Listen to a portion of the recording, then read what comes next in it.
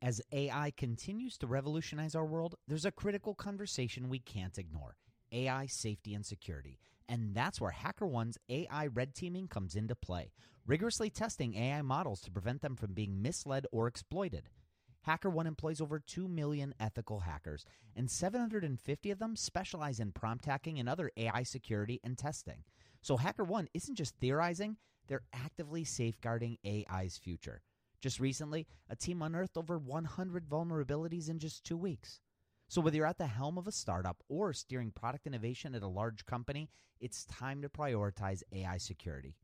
Visit hackerone.com/AI for more. Again, hackerone.com/AI. This episode is sponsored by porkbun.com. Porkbun is a refreshingly different domain name registrar that's different from the other ones like GoDaddy or Namecheap. They've got low prices on hundreds of different domain extensions. They've got everything from .com domains to really cool ones like .pro, .dev, .xyz. Every domain name at Porkbun comes with tons of freebies too, like SSL certificate, WHOIS privacy, DNS, URL forwarding, and hosting trials. Because why pay for things that should be free, right?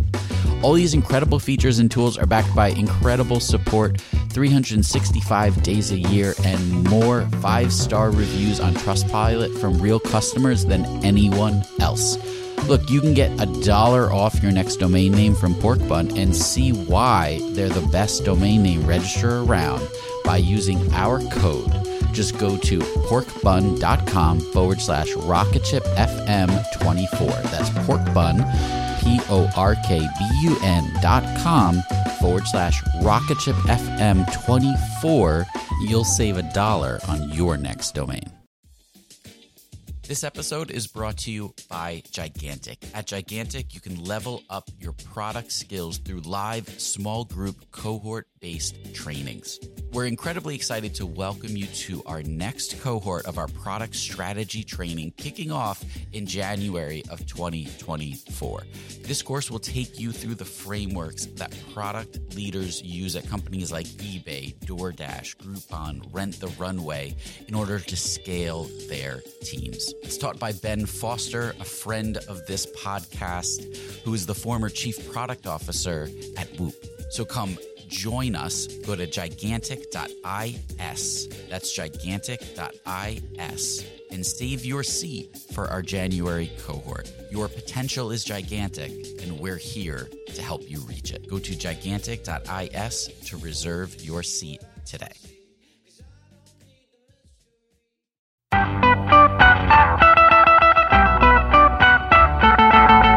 Welcome to the Rocket Ship Podcast. This is Michael Sacca.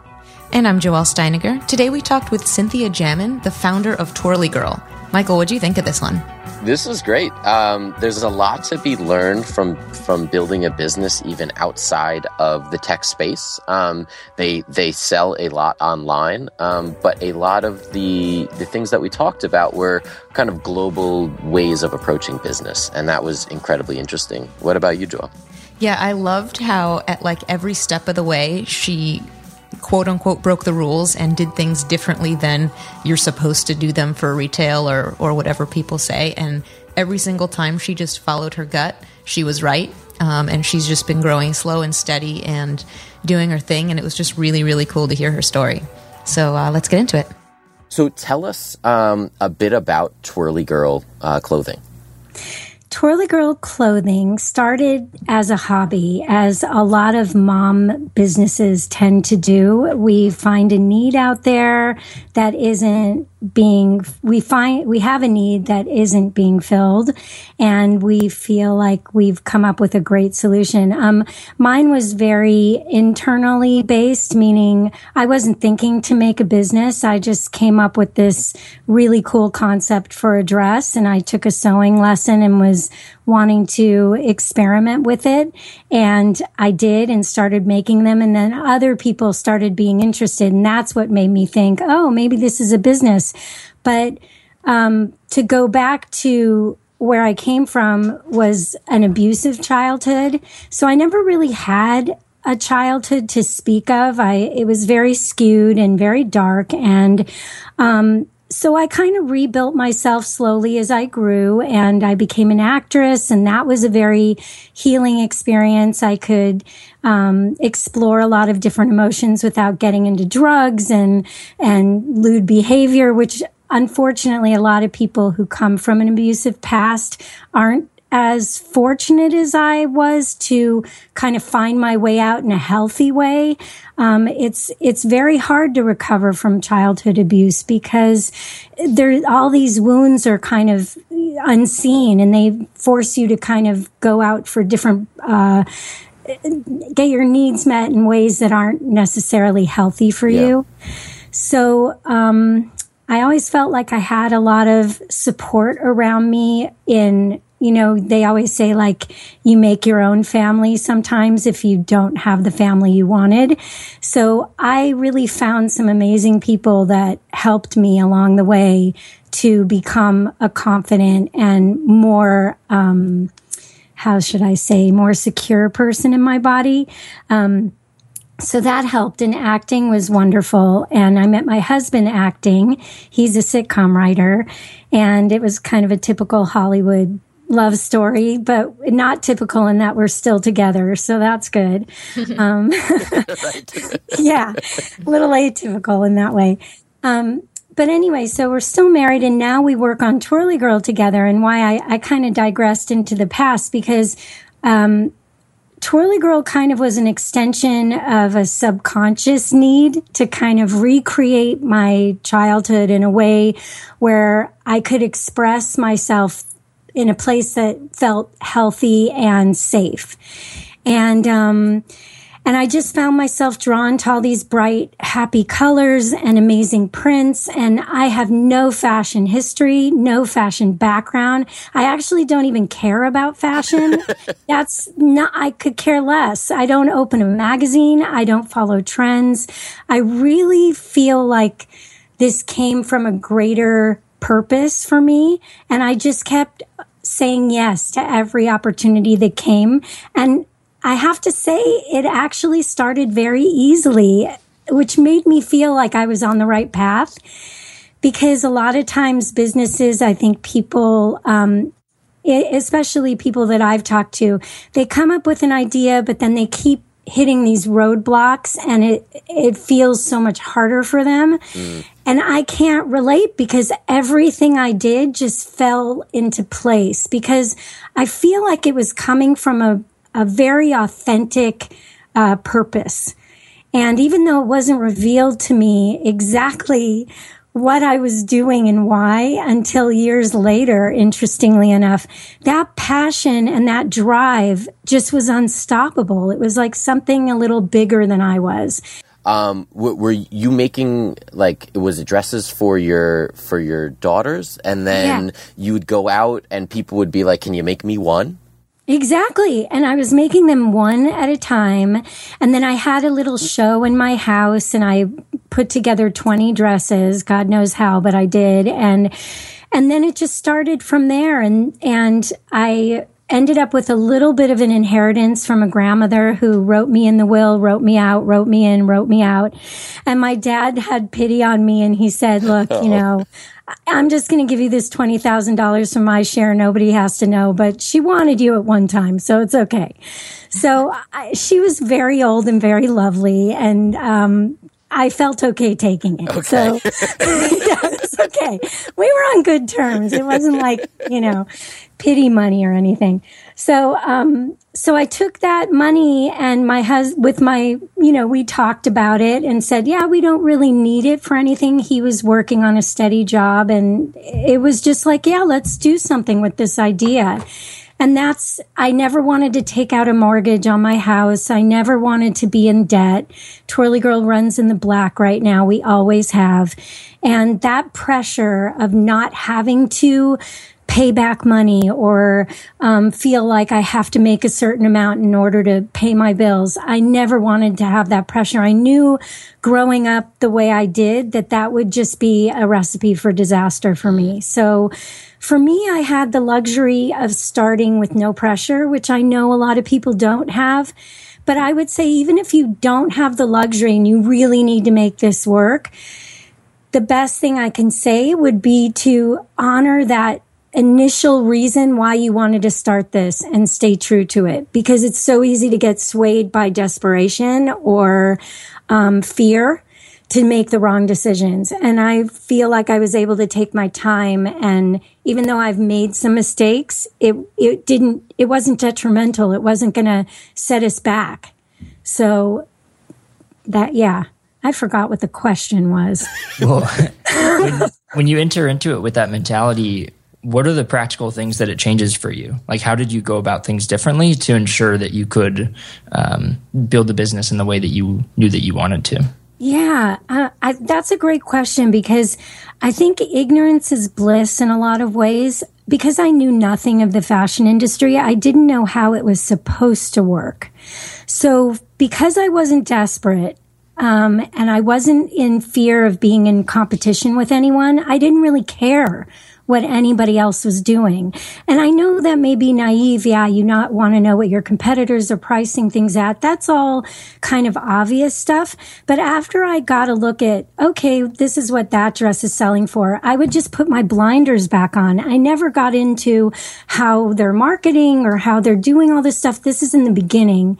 I just really focused on what I was doing, what I could do best, and what I loved to do. So I didn't want to make t-shirts. I didn't want to make staple items for the whole wardrobe. I wanted to concentrate on really fun, unique clothing that did something special, that every time they put it on, it would be like wearing a toy. It wasn't just a piece of clothing. It had to have a story behind it. It had to have a reason for them to put it on and keep it on. So that was my whole intention. And I think if I had gone in knowing how hard the clothing business is and how competitive, right? Oh my God. And children's clothing is really tough because you're fighting for these dollars that parents have, they definitely want to spend on their kids, but I'm in a higher end market and they're not going to spend on 5 high-end products. They're going to maybe pick 1 or 2. So because I'm not a staple item, I have to prove why your girl is going to need a twirly girl dress. Not just want it, but they're going to need it to experience their childhood in a very special way. And it sounds like, how can you do this with a piece of clothing? But I feel like I've proven that this has a little magic to it. And that's where I've concentrated, and I've veered off the path and gone different ways and always come back to the same place, which is like, just stick to what I know, do what you know. Do you have people coming to you saying, hey, I would really like a t-shirt, or I'd like an article of clothing that you currently don't manufacture? Yeah, all the time, like pajamas and swimsuits and underwear and and I'm like, how do you deal with that kind of you're like, if I make it, they'll buy it. But how do you deal with staying on track? Well, that's tricky because I don't know if they would actually buy it. Okay. Like, people say stuff like that all the time.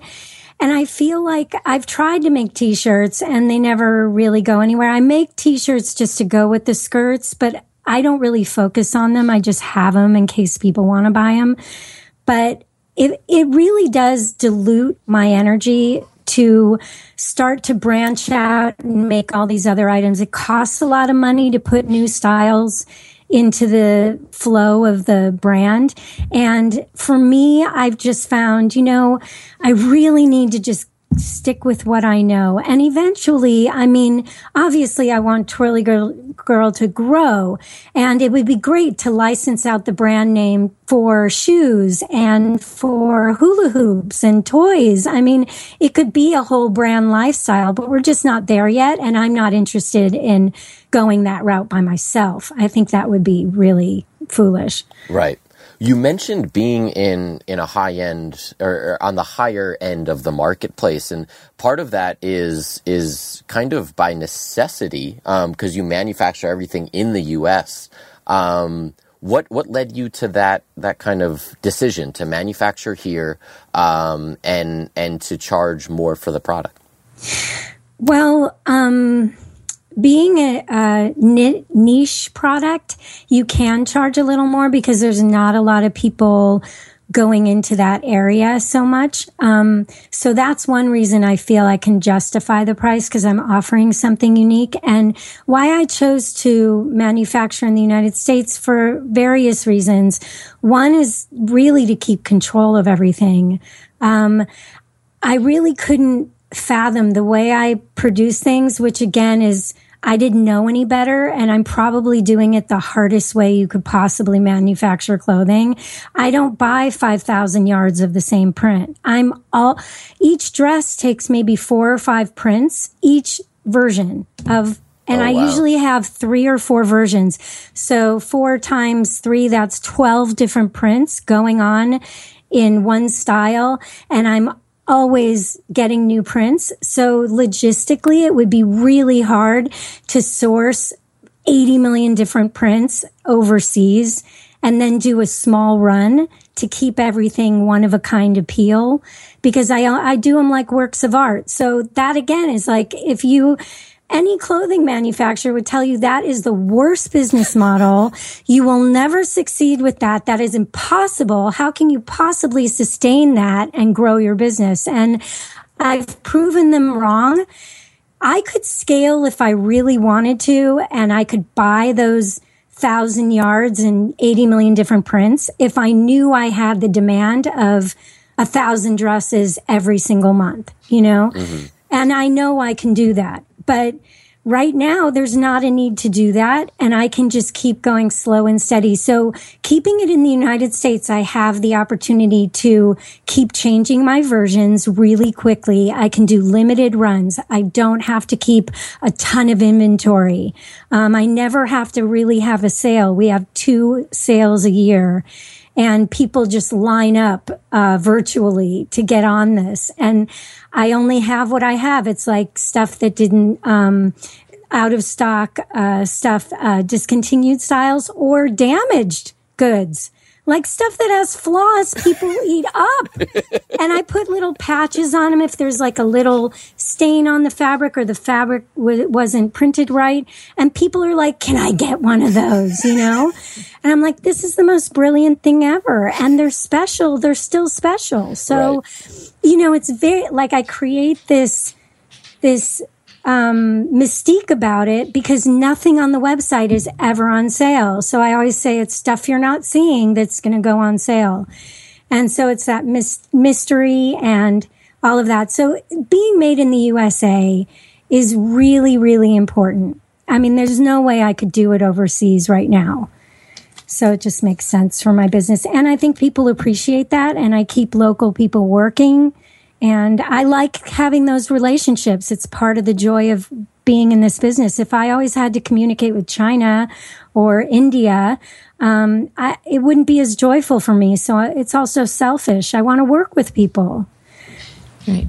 So I know you're doing, you have some efforts going to try and educate people about why you're producing your items in the U.S. and why they cost a bit more.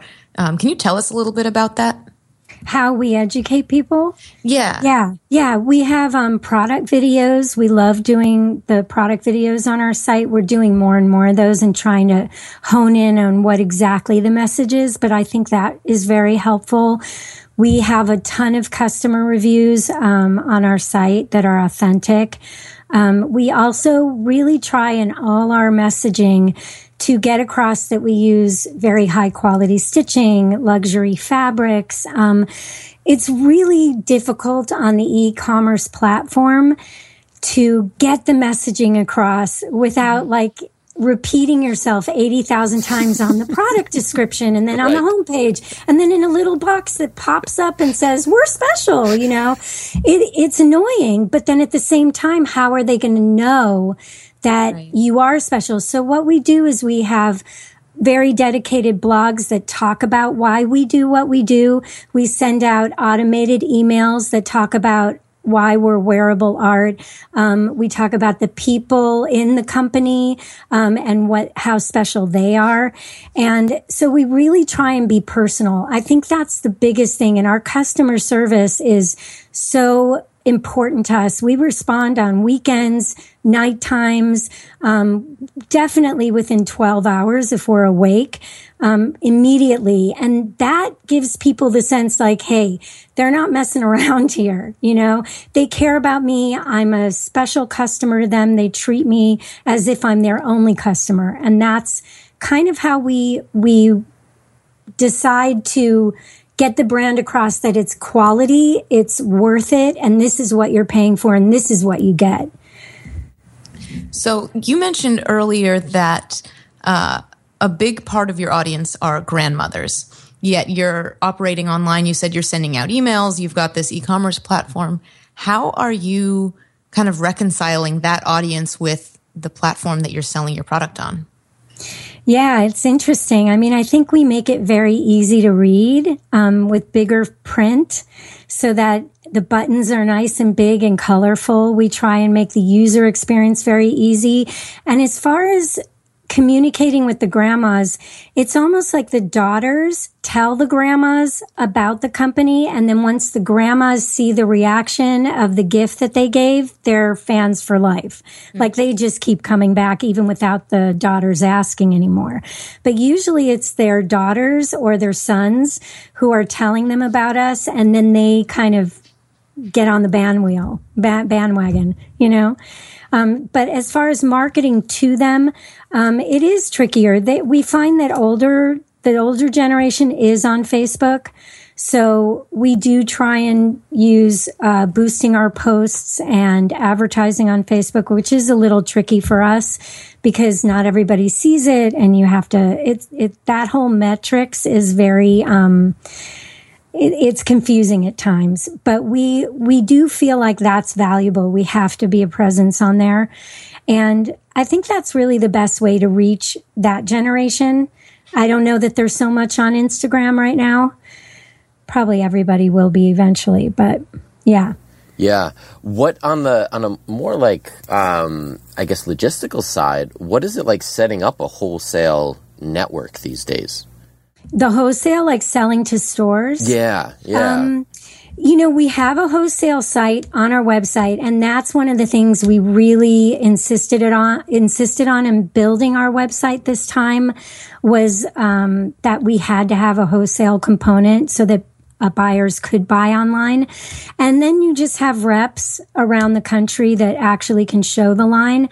But we've steered away from wholesale these past few years because we found that it took us away from building our retail where we really wanted to be. And I think it goes back to the very beginning when I started. I was dealing with my end customer. I know my end customer, and the buyer of a store kind of stands between me and my end customer in a way. So it's a little bit more of a hurdle to jump over, and I don't enjoy jumping over those hurdles. It's not where my passion is. Yeah. So I prefer to work with the stores that already get us. Like they know what we're about. They love it. And I don't have to sell to them. They know, they just come back and keep asking for more. They don't even care what we send them. They're just like, we need this style. Send us whatever colors you have all the time. And it's like that 80-20 rule. Okay. We learned that we don't need to focus on the whole wholesale market. We just focus on the stores that really already know us and love us and have heard about us from customers. So those are the accounts we nurture and we cultivate. Yeah, it kind of goes back to what you were saying before about just focusing on what's working and what works instead of trying to kind of dig through the trough always. Yeah, and I tried wholesale. I did the trade shows. I had 10 reps all over the country, and we never even paid attention to the retail, and that just kept growing at least 20% every year. And then when we started focusing on the retail, okay, here's the numbers. You ready? I know everybody's going to get so excited now. Okay, so for quarter one and quarter two this year, our retail sales are up 58% over this time last year, which is huge. Yeah. I mean, that's just doing what we're doing and putting a little more effort into it.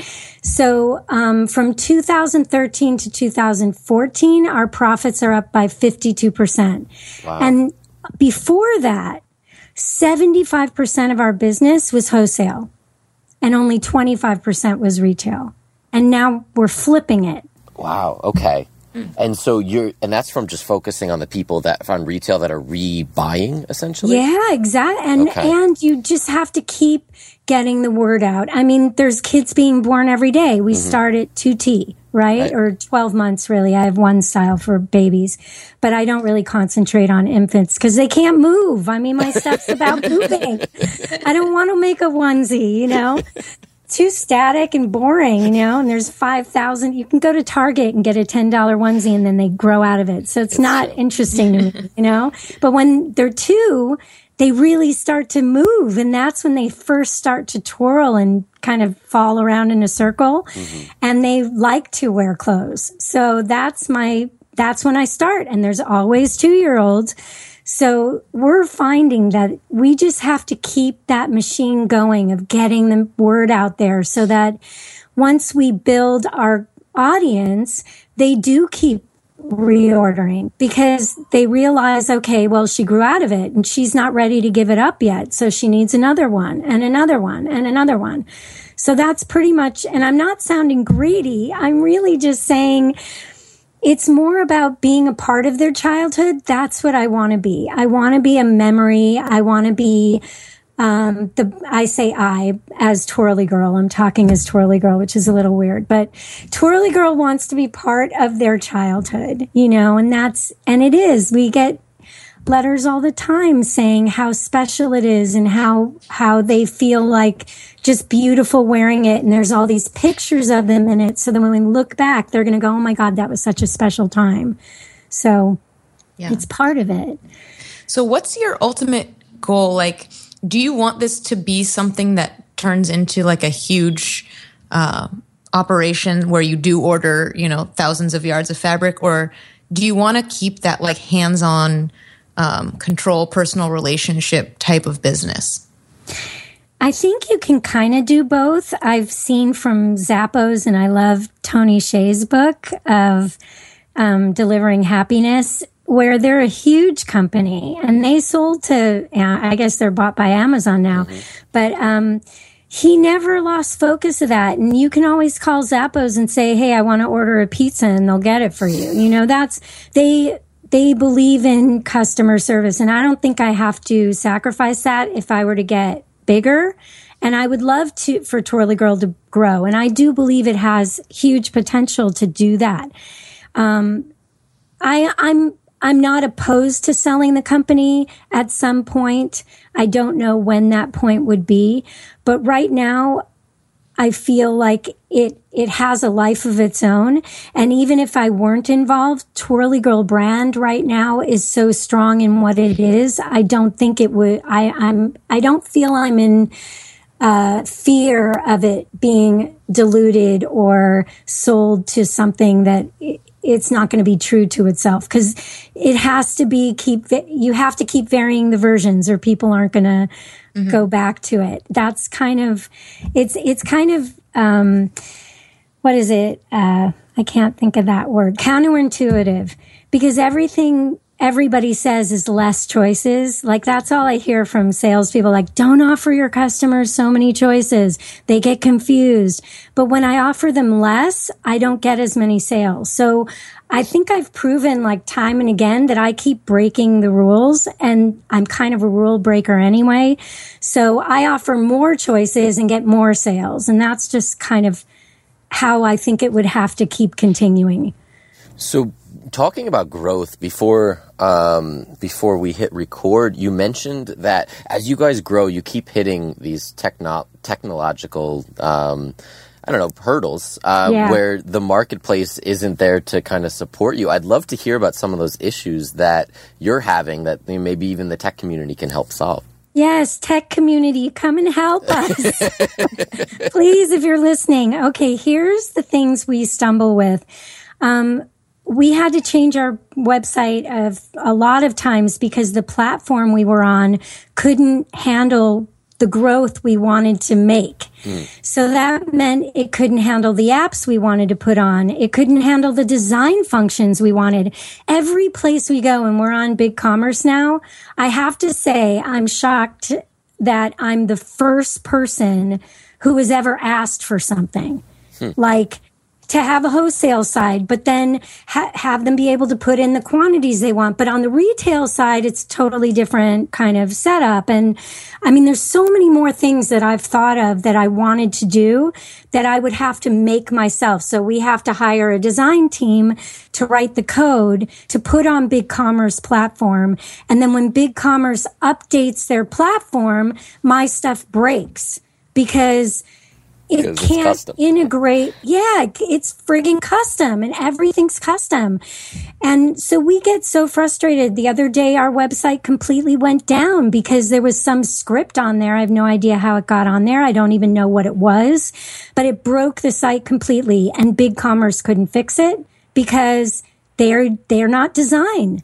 So it's like these things aren't integrated enough. They're not working seamlessly with the retail component or the e-commerce customer that is wanting to show videos and pop up stuff that would talk about the product in a really interactive way instead of just having to scroll into boxes. I mean, there's so many things that I would love to do differently, but I feel like my hands are tied because either the technology isn't quite keeping up with the platform or the platform can't handle the technology that a designer could put on it. Yeah. Does that make sense? Yeah, it sounds like the latter is happening where the platform is kind of static and they've built what they've built. Yeah, exactly. Yeah. And they have to build it for the masses, and I totally get that. And I know I'll probably be always wanting more than what is out there in some ways until I'm ready to have my own server and do all that stuff by myself, which would cost tons of money to do. And it's possible. I know Anthropologie probably has their own people that do their site.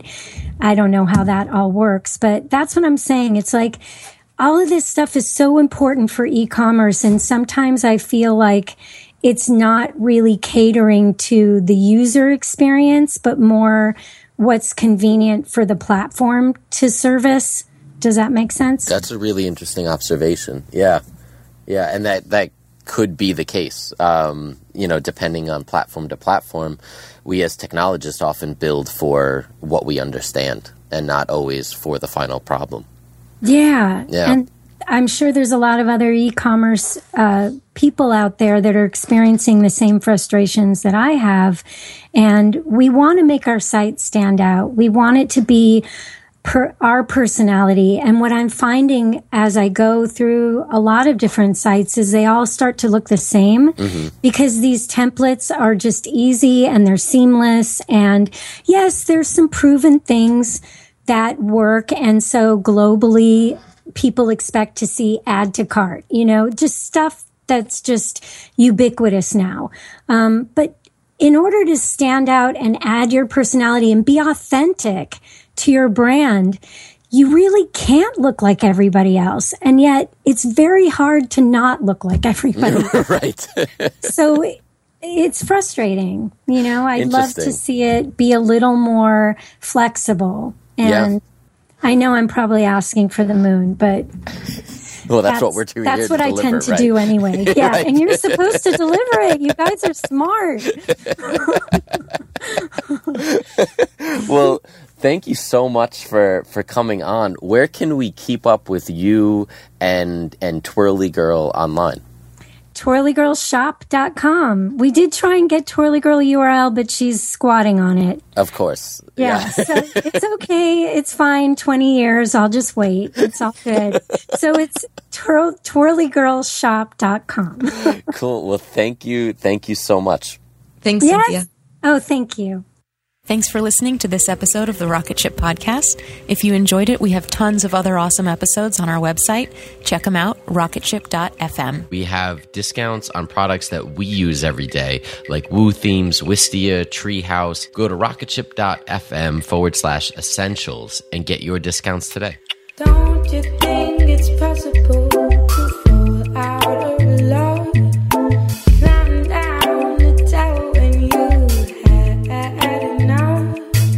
Just hand out all the letters when you're going off to another day.